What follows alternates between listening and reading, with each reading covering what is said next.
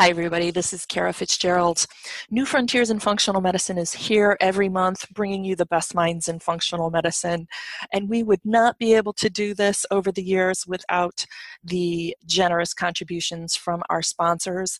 Biotics Research. For over 40 years, the foundations of Biotics Research has been innovation and quality.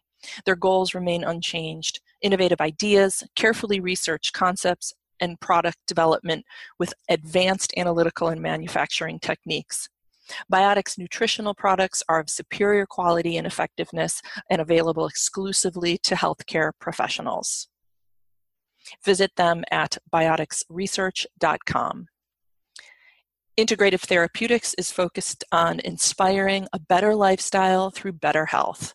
By providing meticulously formulated nutritional supplements and valuable resources, Integrative Therapeutics promises to enrich your patients and embolden your practice. Welcome to your Integrative Therapeutics. Find them at integrativepro.com. For the past 2 decades, TA Sciences has been dedicated to exclusively creating research-based, clinically tested wellness products that help address telomere shortening through the science of telomerase activation. As you know, anti-aging has been a huge focus of my research, and I am thrilled to have TA Sciences as a sponsor of New Frontiers. Learn about their products, their research, their outlook on anti-aging at tasciences.com. Welcome to New Frontiers in Functional Medicine, where we are interviewing the best minds in functional medicine, and today is no exception. I am here with Dr. Lucia Aronica, and if you didn't listen to our conversation on New Frontiers, I recommend it if you've got any interest in nutritional epigenetics and longevity. This is what Dr. Aronica's focus is as a lecturer at Stanford. She's also lead R&D in genomics at Metagenics. She wears a bunch of really interesting hats and translates tough science for us to bring into actionable clinical work. Today, I'm welcoming her as a New Frontiers guest host. So settle in, enjoy her questions and her perspective. I think you're in for a real treat. Thank you for listening and welcoming Dr. Aronica to New Frontiers.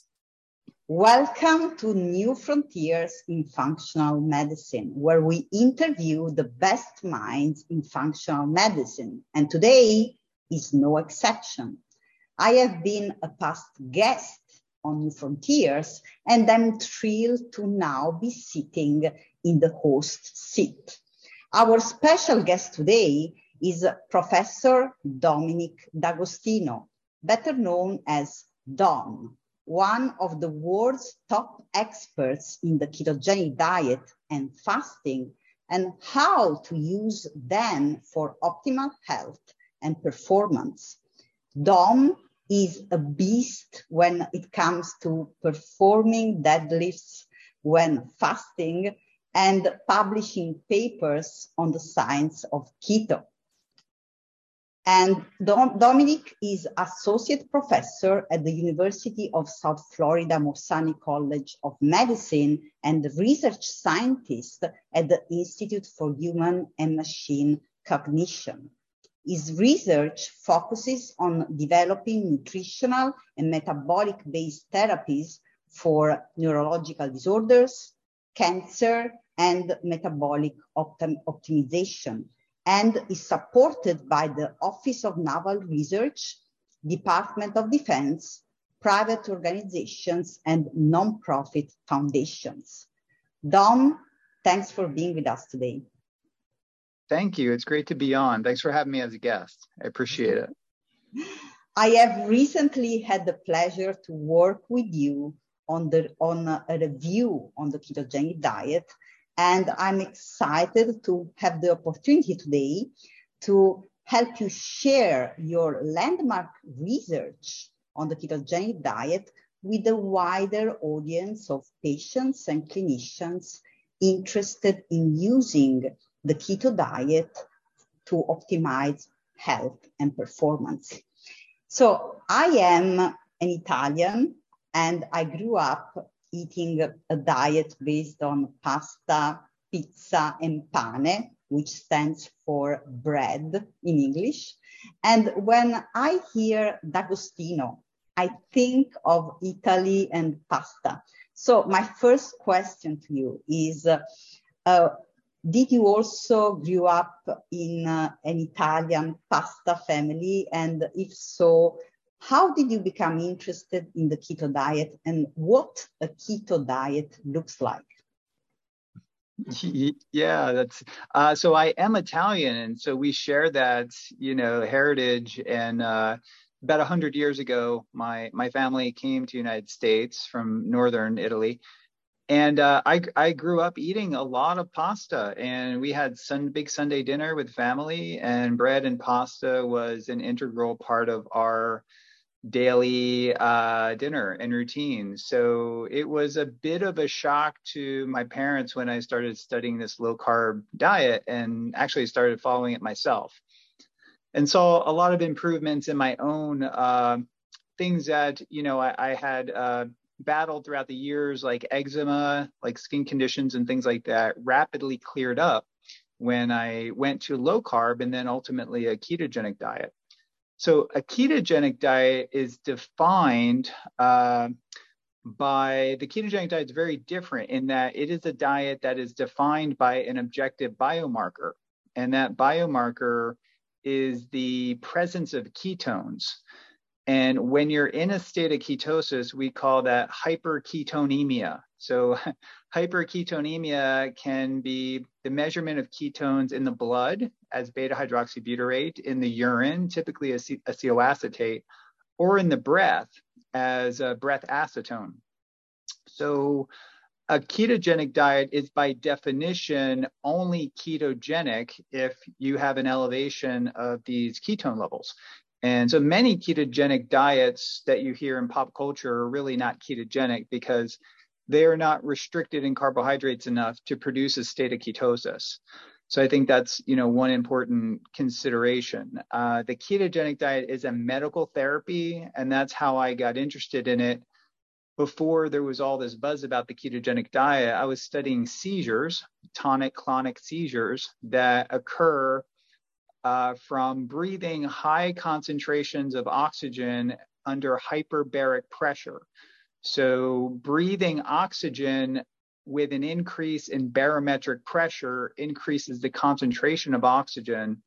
And there's the applications of hyperbaric oxygen therapy are limited by something called central nervous system oxygen toxicity, which we'll call seizures.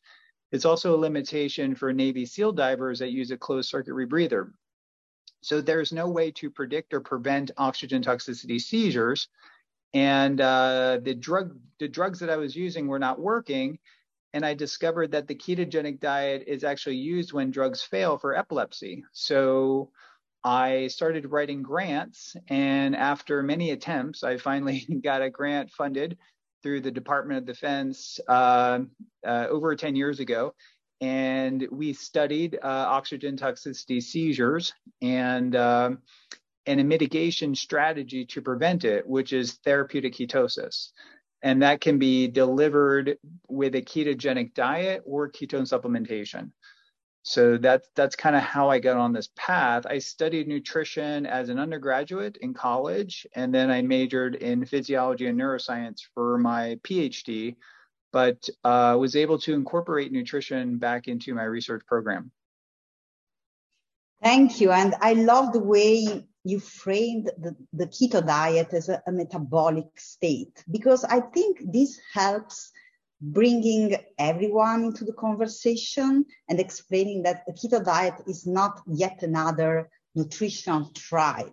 It's a unique metabolic state that is achieved in an environment of low insulin, where you produce ketone bodies as an alternative fuel, and there's unique energy metabolism, gene expression, and epigenetics properties that really change our physiology. And this transformation is at the base of also the clinical application of a ketogenic diet. And this is a concept that I also teach at Stanford. I have a certificate course on the keto diet.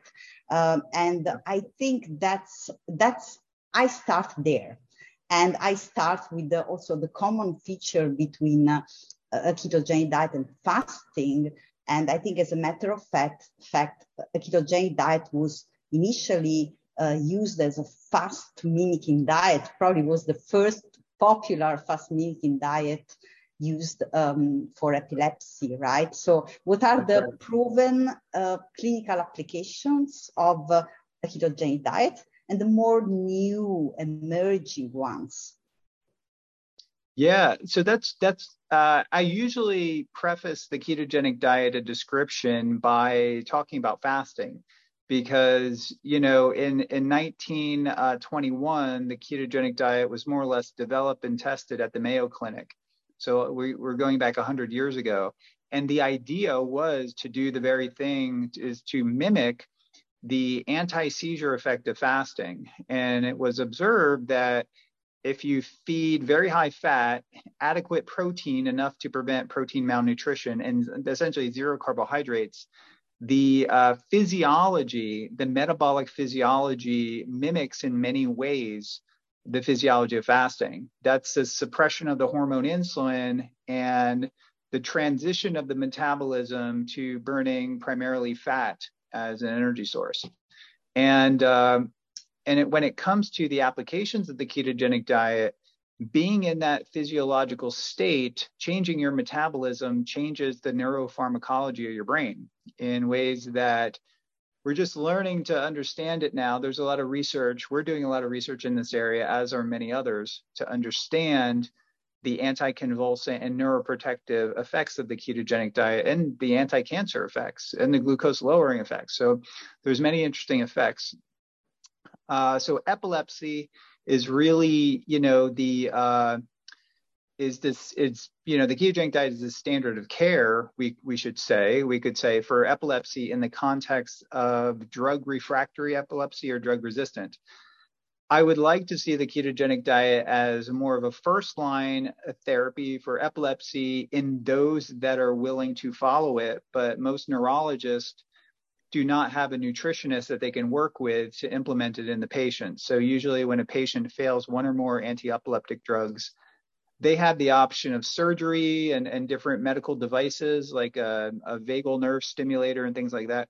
But the ketogenic diet has the lowest potential for risk and also the highest efficacy of the last ditch approach. And it's actually, when drugs fail, the ketogenic diet works.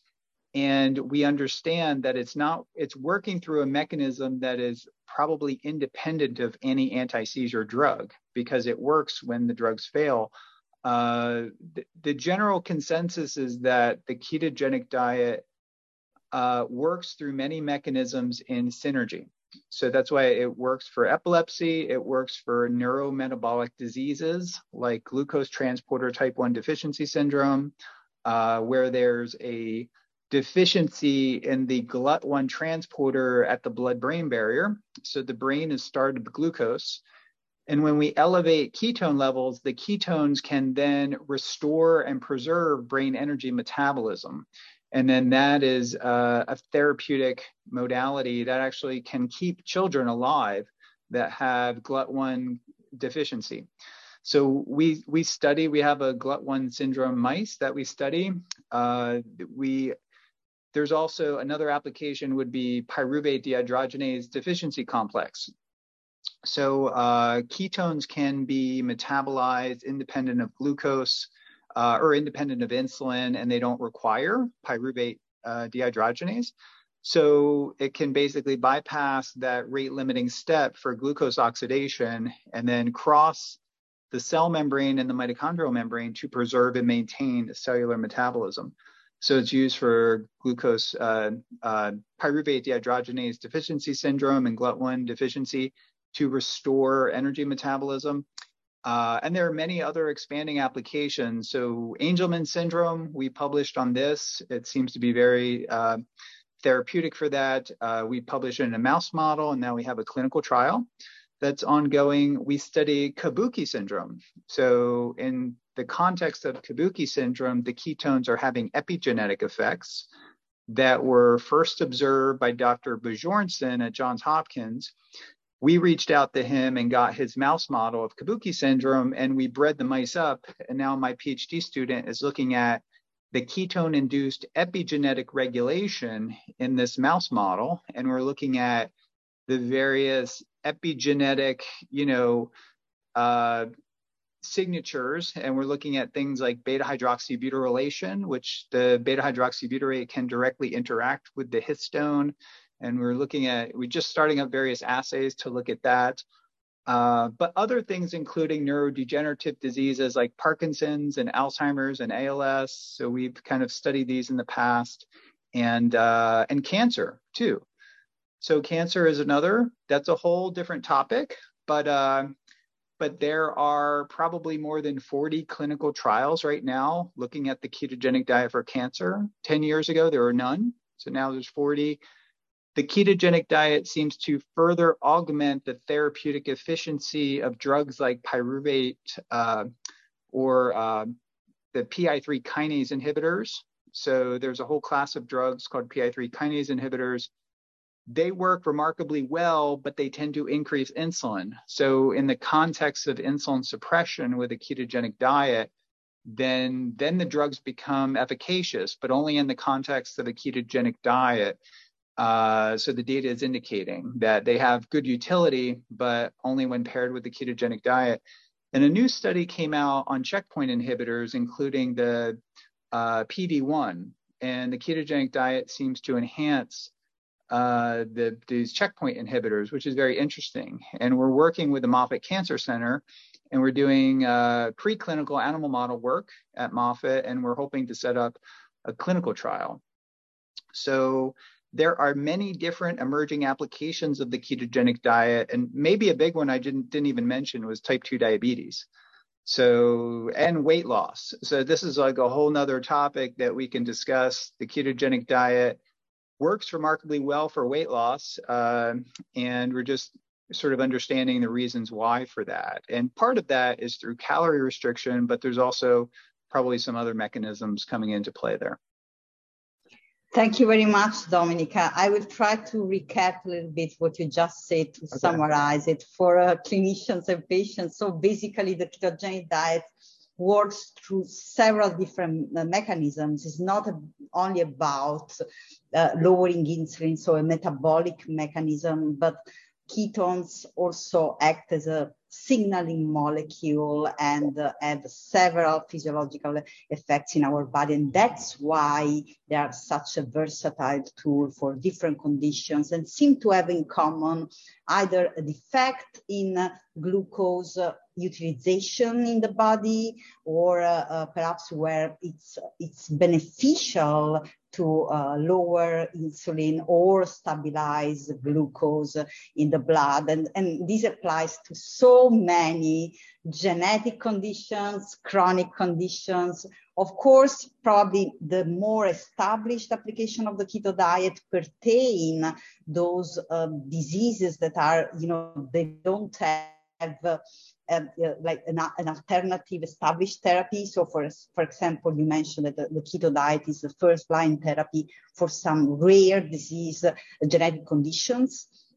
But now there is more and mounting research on the effectiveness of a keto diet for common diseases. One of them, type 2 diabetes, and many other diseases. So that's very interesting. And so you also mentioned a couple of mechanisms with epigenetics. I just would like to say that it will be lovely to collaborate one day. We do have extensive epigenetic data, whole genome bisulfate sequencing on the diet fit study. That was not a keto diet, but we do see was a low carb versus low fat.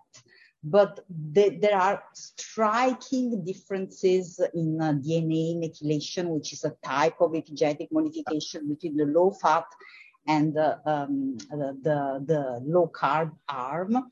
And we see, for example, upregulations of fat metabolism genes or in the low carb diet. And if you identify interesting targets in your Kabuki study, then we could see whether there is an overlap with our data set. Hi, everybody. It's Dr. Kara Fitzgerald. I know a lot of you out there are practitioners like me, helping patients heal using functional medicine to get the root cause of illness.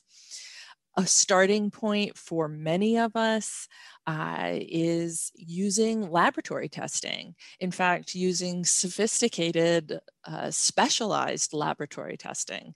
I did my postdoc specifically in this testing and have been using it in clinical practice ever since. And so to that end, I'm excited to tell you about Rupa Health. Rupa Health allows us to order over 20 labs from a single online portal. That's right. You can just access easily 20 different specialty tests that you're using all of the time and probably juggling kits, and your office staff are overwhelmed and you're explaining test kits to patients, et cetera, et cetera. You can now order easily your Dutch tests, your Vibrant America, Genova, Great Plains, and more from this single space. On average, Rupa makes ordering and managing lab testing 90% faster. I'll say that again, 90% faster, letting you simplify the process of getting the functional tests you need and giving more time to focus on patients. I cannot tell you what a huge, huge, huge solution this is to a challenging juggle. So go to rupahealth.com and sign up for free or schedule a live demo with the team. That's Rupa Health, RUPA health.com. That would be great. Yeah, I would love that. Yeah, my students working on the assays now. And, we do think there's a big role when you shift metabolism. A lot of epigenetic changes happen, and it may not be due to the ketones, but, things like different metabolites are probably epigenetic regulators, things like lactate, and other metabolites. But ketones are very interesting for two reasons as epigenetic regulators, because when we go into a state of ketosis, there's a proportionally high concentration. We're talking about not nanomolars, not micromolars, but we have millimolar concentrations of ketones in the blood, the beta-hydroxybutyrate. And it's a small molecule that permeates, tissues and into the mitochondria.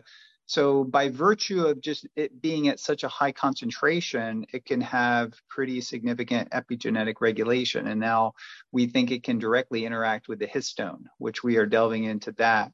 I want to take just a quick step back on the mechanisms. In brain mechanisms, we know that it elevates GABA and decreases glutamate.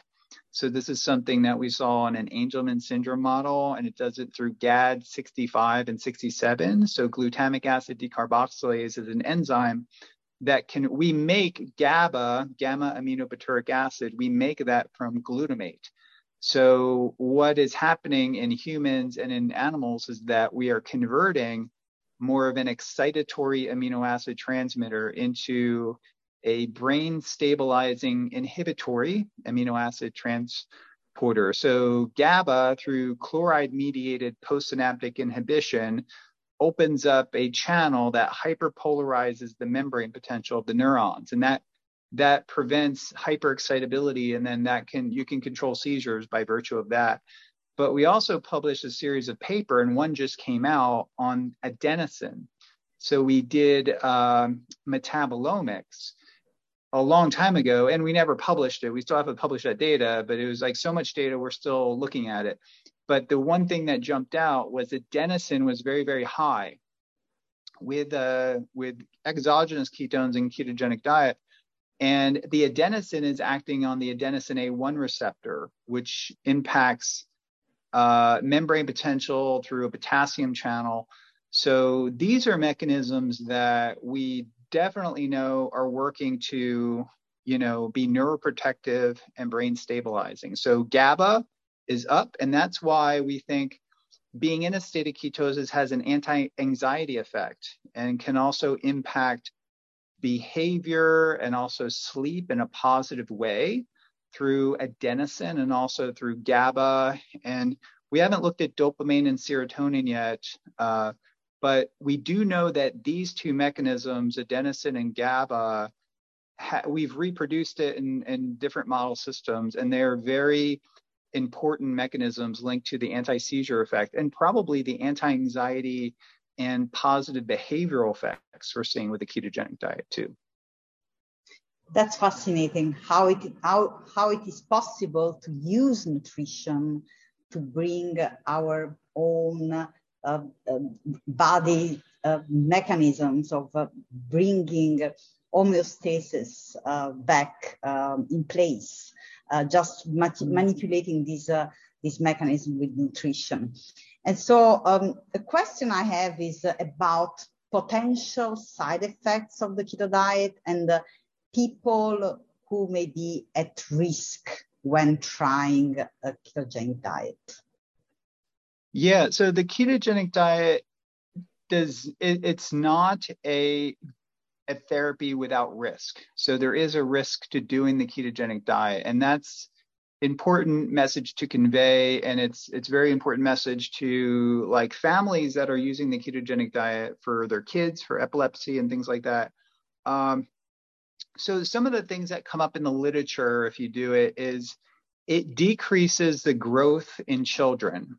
So this was primarily due to the protein restriction. So now I have chaired the American Epilepsy Society has a special interest group called SIG with dietary therapies, and I've chaired that in the past for several years, and this topic comes up.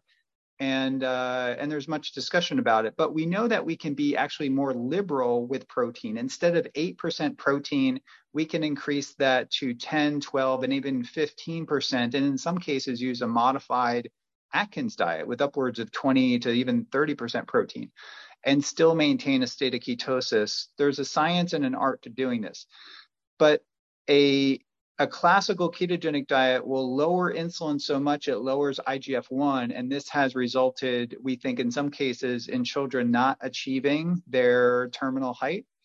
Although I would like to add that we work very close with the Charlie Foundation. So Jim Abrams is a Hollywood producer, and his son Charlie had drug-resistant epilepsy, and he responded very well to the ketogenic diet. And a movie was made to highlight his therapy with Meryl Streep. So Meryl Streep did a movie about the ketogenic diet called First Do No Harm. And it was sort of to highlight the story of Charlie. So Charlie towers over me. He's like 6'3" or 6'4". He followed a low protein ketogenic diet and grew taller than, both of his parents. So there are exceptions to the rule. So they make a big deal about how it's going to stunt the growth of kids, but I've never seen like really conclusive evidence of that. There is evidence of kidney stones. So early versions of the ketogenic diet, when you put someone on the ketogenic diet, you restrict their fluids to about 80% of water restriction. I don't know why they did this, but they saw that the idea was that you would get higher ketones if you restrict fluids.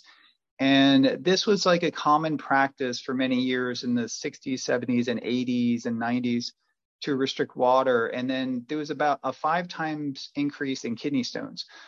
Although now we know that, you should be hydrating as much as possible. You should supplement with electrolytes.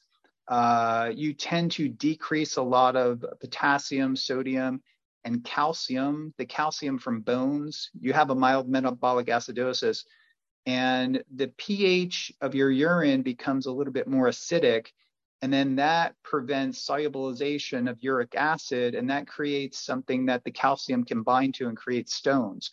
But if you supplement with potassium citrate, that neutralizes the urine in a way that can prevent the kidney stones. So electrolytes are really important, and actually sodium. So we demonize sodium, but actually you need to get like a lot of extra sodium when you initiate a ketogenic diet, and that will help alkalinize your body, offset the acidosis, and actually prevent many of the keto flu symptoms. So when we go on a ketogenic diet, you suppress the hormone insulin, and that has a diuretic effect, but it also has a natriuretic effect. A natriuretic effect means that your body dumps a lot of sodium. And with sodium, your fluid levels will drop and you will become hypovolemic. So the plasma, there'll be a contraction of the plasma volume, and that will decrease brain blood flow. It can, and you can get a headache, and then circulation, you get orthostatic hypotension and things like that. So it's really important to increase your sodium, to increase your electrolytes, and increase your fluid when you initiate a ketogenic diet. And that can mitigate many of the side effects. So there's fat intolerance. There's, the clinicians say vomiting, nausea, diarrhea, fat intolerance, constipation, but all these things are typically, the first week or two during the initiation of the ketogenic diet. And then people adapt to the high fat intake over time. And, but the long-term ones that come up are, the kidney stones, the growth in kids, there's a growth, but we think with higher protein, that's a non-issue. And the biggest issue that comes up is changes in lipid profile. So the LDL cholesterol and triglycerides usually, in kids, sometimes they increase or decrease depending on the type of ketogenic diet. But the biggest discussion right now with ketogenic diets is an elevation in LDL cholesterol. And we do not know what this means in the context of a ketogenic diet, but it's being studied and it's being investigated. And you need an NMR lipid profile to understand the different lipid subfractions to understand if it's atherogenic or benign. So that's sort of a quick overview of some of the potential side effects and concerns that some doctors may have with the ketogenic diet. Thank you for providing this wonderful summary, Dom. I think, yes, the key concept here is that the ketogenic diet is a different metabolic state. And in this context, traditional risk factors such as LDL might have a different effect on our physiology and might be not so concerning. And that's why we need more in-depth testing in these cases. We also see in our studies, we are now running a small pilot with a traditional well-formulated ketogenic diet versus a more Mediterranean low-carb diet. And we see the same mild elevation in LDL, but we didn't perform in-depth LDL testing. And so, at the same time, we see a beneficial, greater decrease of triglycerides on the keto diet, which, triglycerides are also very important actually in affecting how bad or good an LDL particle is. And so when we see that triglycerides go down, this is a good indication that the LDL might be of a better kind. But anyway, context is key. Very important. Yeah. So LDL particle size, particle number, LP little a, your insulin level is very important, your glycemic control, the HSC reactive protein, your inflammation markers. You have to look at it in the context of other biomarkers, which is you cannot, even the statin, even the literature on the drugs to lower LDL basically say not to prescribe this drug in the context of, it as a single biomarker. You have to view it in the context of other biomarkers. Yes, and you mentioned the need of perhaps supplementing with electrolytes in the early phase of a keto diet. Do you think there is need for other supplement nutrients that may be lacking on a keto diet? Yeah, I do. After looking at a lot of blood work, especially in kids that are drinking ketogenic shakes like KetoCal, these medical shakes are mostly like dairy fats. And I'm a big advocate of formulating a ketogenic diet from real food, from whole food. I think has many advantages. One is that it can prevent nutrient deficiencies. So the things that in the literature are selenium, there's a couple there's some literature to suggest that the ketogenic diet can deplete selenium, but if you're eating things like fish and animal products and eggs and things like that, I do not think I've never seen my selenium level low, and I haven't seen it only in people that use these medical ketogenic diets that are drinking these shakes and other just a high dairy fat. I think dairy can be okay, but it has to be a bit more of a balanced approach. Carnitine. So carnitine pretty much always shows up low in kids. So that is an indication that your body is burning so much fat, you are transporting so much fat into the mitochondria, and your body is a fat burning machine. And one of the carriers for fat is carnitine, and it tends to be pretty low in kids, and they'll have fatigue and brain fog and things like that. And we supplement like carnium tartrate, I think, and there's a couple of different forms of carnitine. There's acetyl L-carnitine, and that can cross the blood-brain barrier. I supplement with that. But carnitine and selenium. And then I'm a big believer in electrolytes like magnesium, potassium, sodium, and calcium too. You tend to, calcium's a pretty strong buffer, and that can help, offset the mild metabolic acidosis that does occur, with a ketogenic diet. So ketone salts you can take a ketone supplement, and beta hydroxybutyrate can be ionically bound to an electrolyte like sodium beta hydroxybutyrate, sodium or potassium beta hydroxybutyrate. So the ketone salts can elevate ketones and also give electrolytes. There's an electrolyte product called Element that Rob Wolf makes. It's LMNT. I like that. I use that. Or you can just put a lot of salt on your salad and take a magnesium supplement, which I do, before bed. It has a relaxing effect. So the three things that I see on blood work is low magnesium, sometimes low sodium, low carnitine, and low selenium. So these are things I tend to tell people to supplement. Great, thank you. And you mentioned just now exogenous ketone supplements. So while on nutritional ketosis, we produce endogenously ketones. In this metabolic state. With exogenous ketones, we can also take them as a supplement, perhaps to boost ketosis, or for which therapeutic applications do you see that exogenous ketones might be useful? Yeah, so we are using a lot of the research that I do, the original research that got funded by the Department of Defense. They did not like the idea of a ketogenic diet because it was high in fat and it was going to be difficult to implement. If you consume an exogenous ketone, you can get into fasting levels of ketosis within 30 minutes, whereas a diet typically takes about 48 to 72 hours to get your ketones high.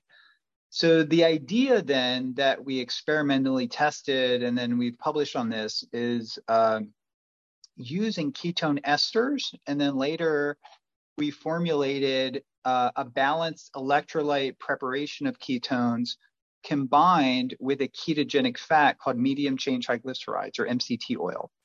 And that, the ketone esters continue to taste horrible, but we're using them for different clinical applications. And they have their place. I consume them occasionally when I'm testing things, but I don't like to consume them. Even though the majority of my work has been done on ketone esters, I actually prefer ketone salts because they taste good, they give electrolytes. And if you combine a ketone salt with MCT, you are delivering exogenous ketones and then stimulating your own ketone production by delivering fat MCT goes to the liver via hepatic portal circulation and not through chylomicrons, like long chain fat. So you get a bolus of fat to the liver, and then it delays gastric absorption, but also extends the pharmacokinetic profile of the ketones over time. So in the past, I was thinking that the higher the ketones, the better. And I could achieve that with the ketone esters that we're using in the lab. But now I have a concern, actually, that if your ketone levels get too high, we've seen animals actually die from ketosis with ketone esters. So I don't talk about that much because, we want to put ketone esters in a good light. But we have seen that if you administer ketones with a gavage or IV high enough, you can produce ketoacidosis, and that could be toxic. So the potential for getting into ketoacidosis with a ketone salt or MCT is not going to happen because it's self-limiting. You'll have GI distress before you get into high levels of ketosis. So just getting ketones elevated an extra 1 to 2 millimolar can provide a level of 10 to 20% available energy to the brain. So we know this, that if you elevate 1 millimolar would be equivalent to like a boost in brain energy, available brain energy of 10%. So, and then you don't really see, physiological changes in blood pH. So we measure things like blood pH and liver function, things like over time. Whenever we get ketones into that 1 to 2 millimolar range with exogenous ketones, we never see anything negative happen. But if we give a very powerful ketone ester, that may be important for things like glucose transporter or status epilepticus or cancer or other things. But I personally experimented with high levels and felt sick. So when I get my levels to like 3, 4, 5, but if I keep my levels at 1 to 2, I can feel an energy boost and I don't have any negative effects. So for the average person listening to this, I think ketone esters, a low dose could be okay, but they taste horrible and they're expensive. So the ketone salts are probably a better option for like daily use. And also you can get ketones high enough to get signaling effects. So some of the signaling effects we're looking at are suppression of the NLRP3 inflammasome, which we've published on. We formulated a diet, our colleagues at Yale implemented it and saw that the NLRP3 inflammasome could be suppressed by the 2 different enantiomers of beta hydroxybutyrate. It comes as a mirror image of the 2. So you have D beta hydroxybutyrate and L, and both of them are metabolized in the body, and they both have epigenetic effects. The D beta hydroxybutyrate may have a more favorable energetic profile, whereas the L beta hydroxybutyrate gets metabolized slower. The concentration gets higher in tissues, and it may have a more stronger signaling effect. So from an epigenetic perspective, but also from suppression of the NLRP3 inflammasome, just by virtue as it gets metabolized much slower than the D enantiomer. So now we're looking at the 2 different enantiomers of beta hydroxybutyrate and seeing if there's like a functional difference and if there's a difference in signaling and things like that. So you can elevate ketones with MCT oil. I'm a big fan of MCT oil if you can tolerate it, ketone electrolyte salts, or the different ketone esters that are on the market. Great. Thank you for providing such a detailed explanation. And so basically the applications for these exogenous ketone supplements could be like enhancement of energy and epigenetic and physiological effects of ketones for those who are already following a keto diet, or even like reaching a higher state of ketosis in the therapeutic range for some therapeutic applications such as, for example, cancer, right? Or without any, so So this was a little bit hard for me to accept, but when we studied it, we proved it to be the case. So the animals that we studied were on a high carbohydrate diet, and we administered an exogenous ketone supplement that put them into a state of ketosis higher than we could ever achieve with a ketogenic diet. And then that had very profound anti-seizure effects if it was administered 30 minutes prior to putting the animal in 5 atmospheres of oxygen, which causes a seizure within 5 minutes. So, this idea is that you can give the brain a ketone supplement like a drug, and it completely changes your metabolism within 30 minutes, and it elevates as ketone, and the ketone itself has anti-seizure effects and changes metabolism, which surprised me because I really thought that your system would have to adapt over time. But I talked to different investigators, the late Dr. Richard Veitch. He was a student of Hans Krebs of the Krebs cycle.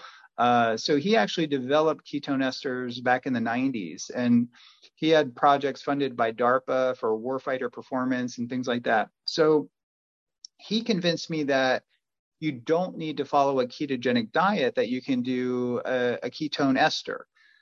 But then again, he had patents on it, and he had a vested interest in it. So I was a little bit skeptical. So I was focused on the diet, and then I tested different ketone esters, and they didn't work. The ketone ester that prevented seizures was a particular ketone ester that elevated beta hydroxybutyrate and acetoacetate in a 1-to-1 ratio.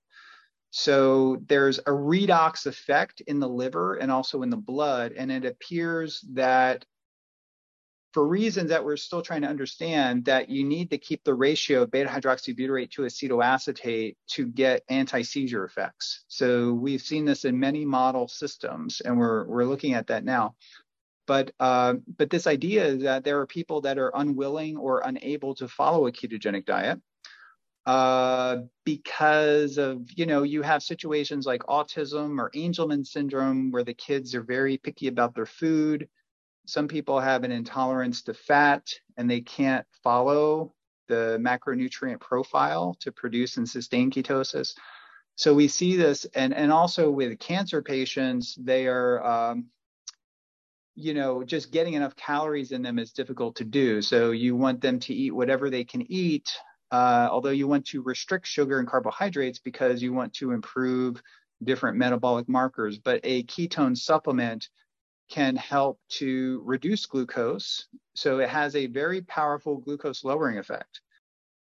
I wrote my upcoming book, Younger You, Reduce Your Bioage and Live Longer, Better, because our research strongly suggests that we don't have to accept the inevitability of disease and unwellness as we age. And perhaps we don't have to accept aging as we age. Take that one in. And further, we achieve this biological age reversal without expensive and risky hormones, injections, or hacks, but with a simple, smartly designed diet and lifestyle program. When we saw our study participants reverse their bioage by over 3 years as compared to our control group, it was clear to me, even as we move forward with more research, that you needed access to our program now. You can do this in 2 ways.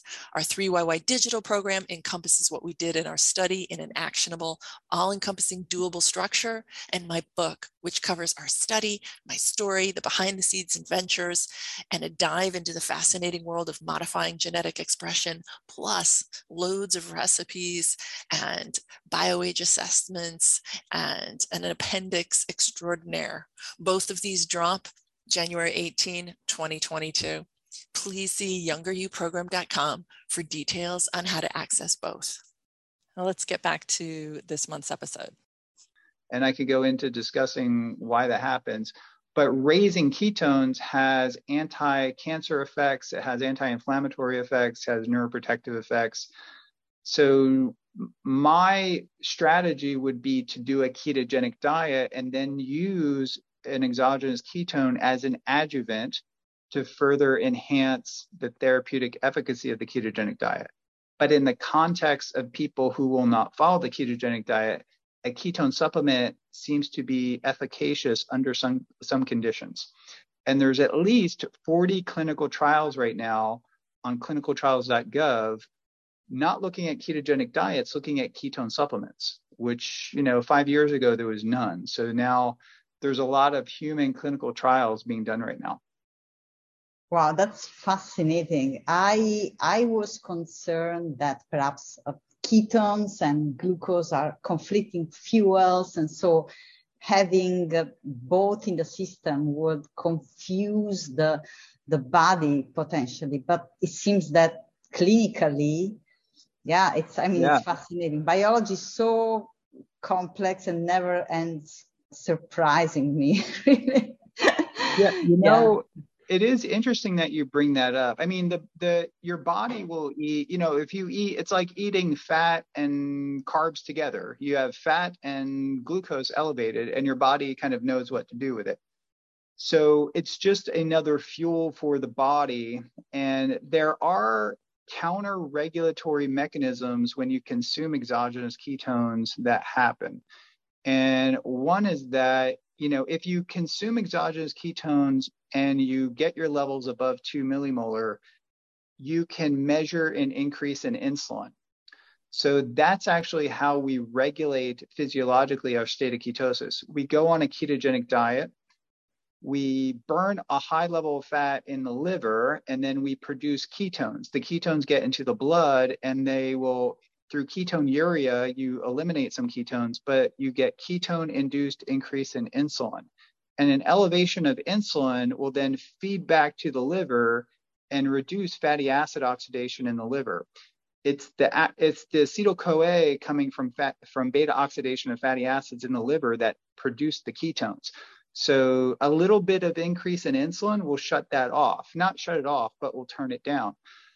So if you consume a lot of exogenous ketones, that will shut down your own ketone production. But you have to consume enough that gets your level, at least from the biological assay we use, that gets your level above a delta of 2 millimolar, which is easily to achieve with a ketone ester. But with a ketone salt, that's kind of like the limits about how you can go. So ketone salts generally don't increase insulin, which is probably good if you're trying to burn fat. So you have that sort of scenario. But if you consume ketones, it lowers your blood glucose for a number of reasons. I thought it was doing it because it was just releasing insulin. You consume ketones, you measure your glucose, or I wear a continuous glucose monitor on the back of my arm here. Okay. So if I consume ketones, like the glucose goes down, I was just figuring the ketones were causing a release of insulin, and then you have glucose disposal, with the insulin. But what's happening is there's probably a decrease in things like glucagon, maybe a small increase in insulin, but there's a decrease in gluconeogenesis. And there was a paper just published last week that the availability of alanine goes down. So gluconeogenic amino acids go down. So ketones have an anti-catabolic effect. So their biological function from an evolutionary perspective, when we get into a state of ketosis after not eating for a couple of days, is that they provide energy to the heart and the brain to prevent the catabolism of gluconeogenic amino acids in the skeletal muscle. So ketones protect your skeletal muscle from being degraded, so you don't have to break down your skeletal muscle to get glucose. So ketones will largely replace glucose as a primary fuel, and then in that way they are protein sparing, and we say they're anti-catabolic. So there's good data to show that there's a very large reduction in alanine. So alanine goes down, lactate goes down, suggesting that glycolysis goes down. So it's interesting. The glucose lowering effect of ketones may be the most important function that they have. And it was something that I was a little bit hesitant to report because I was thinking that hypoglycemia is bad. But if you elevate ketones while glucose goes down, you're asymptomatic for hypoglycemia because the ketones are basically providing and giving your brain enough energy. And there was a study that was done by Oliver Owen and George Cahill at Harvard Medical School back in 1967, where they fasted subjects for 60 days and they injected, or for 40 days rather, they injected insulin into subjects that were fasted and lowered their blood glucose down to 20 milligrams per deciliter.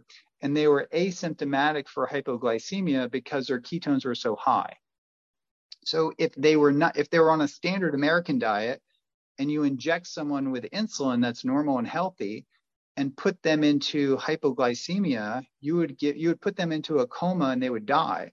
But because they were fasting and their ketones were like 5 to 7 millimolar, they were completely asymptomatic for hypoglycemia.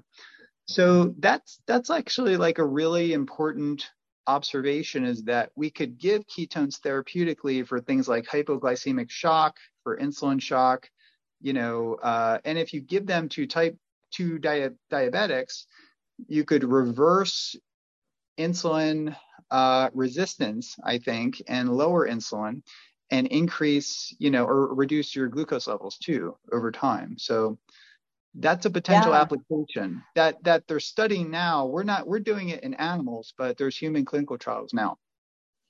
Yeah, that's great that you brought that study by Cahill and others up, because that's one, I think, of the foundational studies to really understand the physiology of fasting and ketosis, and why ketones can really bypass our brain's needs for glucose.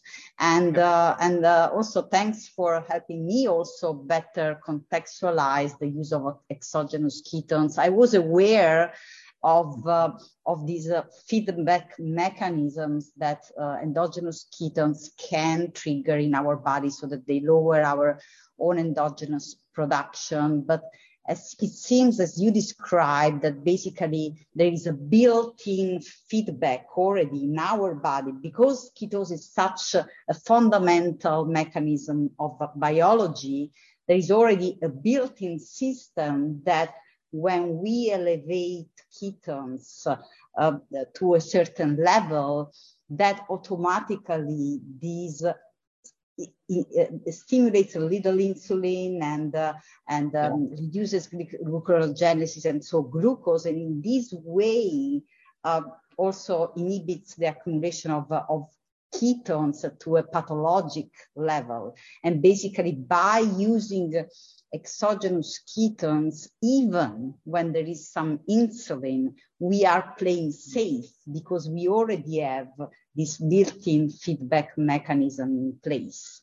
And so, physiology, once we understand physiology, this makes us feeling more safe and empowered also to trick the system therapeutically with the new approaches. So you mentioned that there are several clinical trials now using exogenous ketones, and so what are the other human clinical trials being done now?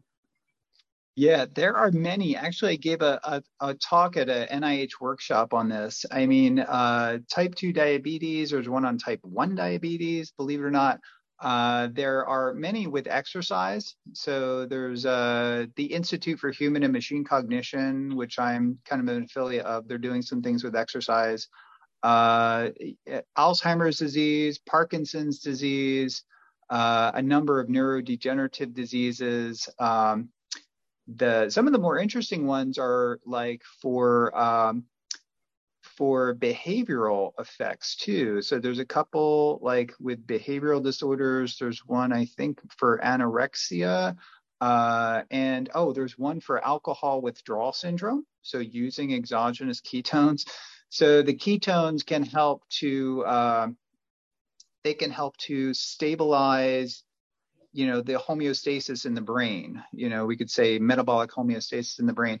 And there were a number of people emailing me that they were able to get off of alcohol because they were using exogenous ketones. And so I see people are studying. There's 2 clinical trials on alcohol withdrawal syndrome, so using ketones for that.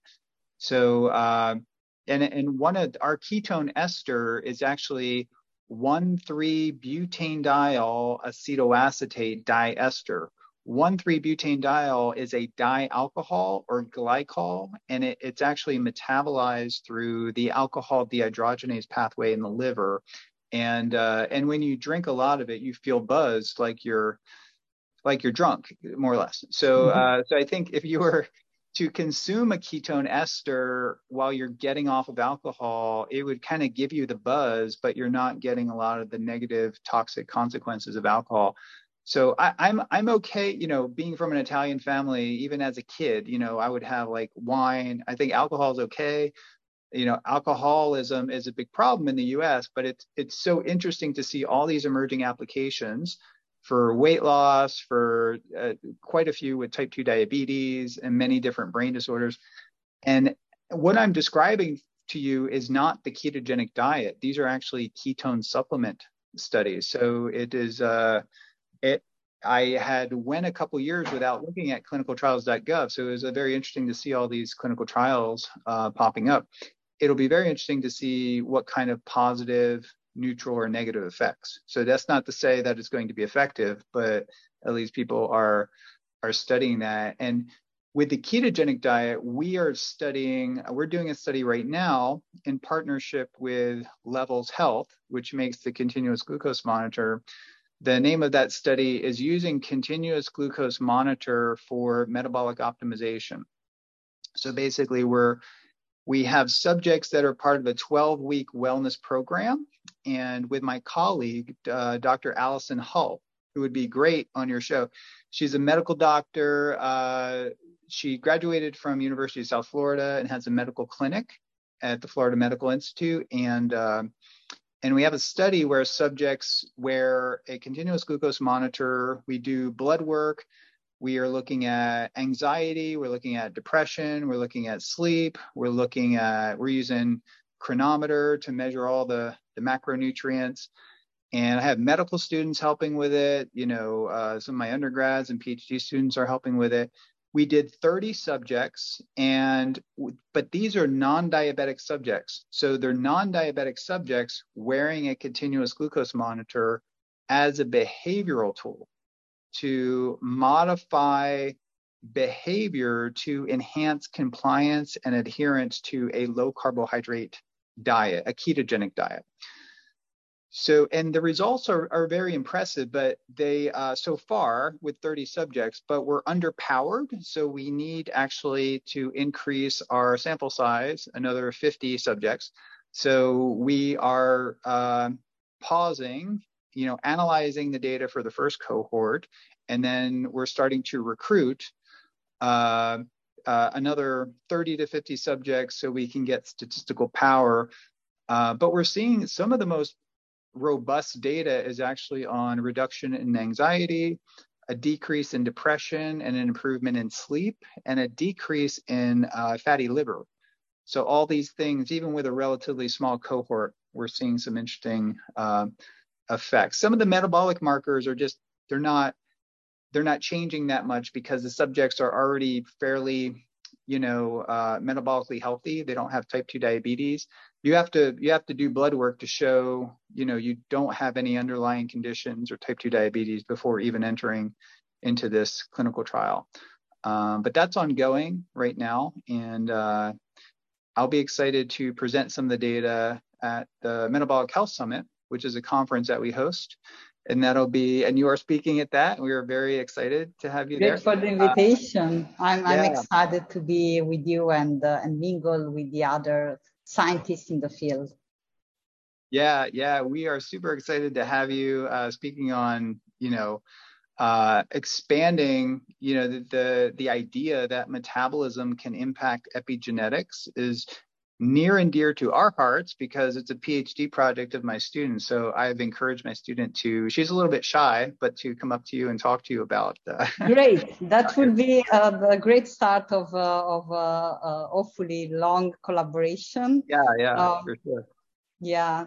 And if you need another subject for your study, count me in. Although I assume that, if somebody is already knowledgeable about the keto diet and already compliant, because he or she has already embraced the keto diet as a lifestyle, then you wouldn't see a lot of behavioral differences when using a CGM, which, by the way, I think is a powerful tool that can teach people a lot about their physiology and response to food. And I think this can potentially revolutionize healthcare by putting really like health in the hands of people. And so it's a great study. I have some of my students that are clinicians using CGM also in Italy. And I'm sure if you need collaboration with them, I actually are looking for collaborators who wants to analyze their data. They have clinics. And so, yeah, lots of potential future collaborations. Yeah. CGM is super insightful, and it is really, we're seeing that it's an important behavioral tool. We have subjects that don't wear the CGM that are following low carb diet and all the different parameters associated with a wellness program. There's a lot of education and training that Dr. Allison Hull does at her clinic. And then a group of people who do the same exact thing, but they wear a CGM. And the difference between the CGM, a lot of there's no difference in a lot of different things. And there's just positive effects, following low carb in both groups. But with the CGM, we're actually seeing some, benefits in regards to compliance, glycemic variability, I think depression and sleep and anxiety. So these things tend to improve. Not so much sure why those things are improving, but that's some of the data that's jumping out now. I can't talk too much about it because we're just halfway through the clinical trial. And but it is, I really do think that if you can see your glycemic response to a meal, not to eat that particular food if it spikes your glucose, or eat less of that food. And it trains you to understand your metabolism and physiology in a way that gives you an advantage. And I think people like to improve upon it every day. We're using the Levels app, and it gives you a score. So the people following it are trying to improve their score every day. And I think that becomes a powerful behavioral tool. Like you're basically gamifying the nutrition and you're learning. And I think that's an important component. Yeah, no, that's wonderful. And thank you very much, Dominic. I would just like to end with one last question about what is your typical diet and your top 3 lifestyle hacks. Yeah, my diet, today I had 6 eggs and 3 yolks, and I gave the other 3 yolks to my dogs. So, but then I had, just 6 eggs with 3 yolks and some cheese for breakfast. And I use a bar called the Keto Brick. And it's the only ketogenic bar that I know of that actually has the macronutrient profile. So it's Keto Brick, and it's 1,000 calories per bar. So I had that, and I had 1 can of mackerel today. And in an hour or 2, I'll go home and I'll eat dinner, and it'll be usually a salad, chicken, fish, or beef, and a salad, and a lot of olive oil. And that's like kind of a typical day for me. And then 3 lifestyle hacks, I think. Yes. You had mentioned. I would say the best hack you could do is like having, the first thing I do is I wake up and I go out into the sun. So I let my dogs out, and I run to our cow gate, our pasture, and I'm running east right into the sun. And so that sun is like it just wakes me up. It's like my coffee, even before I have my coffee. So getting sun early in the morning helps to synchronize our circadian biology. I think that it resets, gets our neurotransmitters, our dopamine, our serotonin, everything kind of going. And that exercise too could be important. Although if I exercise very intensely in the beginning, in the early day, I'm tired later on. So I just do some light walking or something in the morning. Having a dog is the second one. It puts me into a routine. We walk the dog twice a day. So it gets me to do kind of like, some low level physical activity.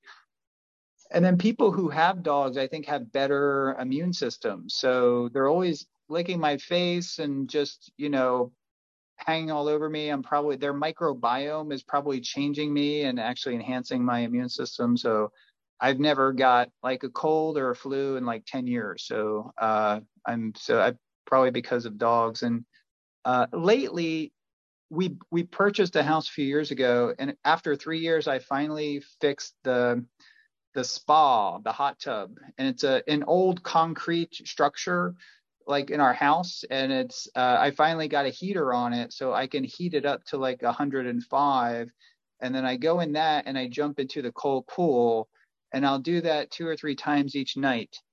And I've been and I think that has really helped me. So yeah, sunlight, I think the dog is like your ultimate hack, having a pet. And then I've been doing some cold exposure and heat exposure and experimenting with that. Thank you very much. That's wonderful, Dominic. You are truly not only a scientist, but also like a wonderful human being with lots of personal skin in the game of health optimization. So thank you very much for being with us. Thank you for having me. I appreciate being on, and all the educational content you put out there. Educational outreach is so important, and we're super excited to have you part of the Metabolic Health Summit too. So I think you're going to bring a lot more people just because of the topic and enthusiasm that you bring to this field. So we thank you for that. Thank you very much, Dom. As always, thank you for listening to New Frontiers in Functional Medicine, where our sponsors help bring the very best minds in functional medicine, and today is no exception. Not everyone can be a sponsor on my platform, and I so appreciate the good work, the relentless research, and the generous support from my friends at Biotics, TA Sciences, and Integrative Therapeutics. These are brands I know and trust in my own clinic and can confidently recommend them to you. Visit them at bioticsresearch.com, tasciences.com, and integrativepro.com, and please tell them you learned about them on New Frontiers. If it's not too much to ask, I would appreciate a thumbs up and a kind review wherever you're listening to New Frontiers. Thanks.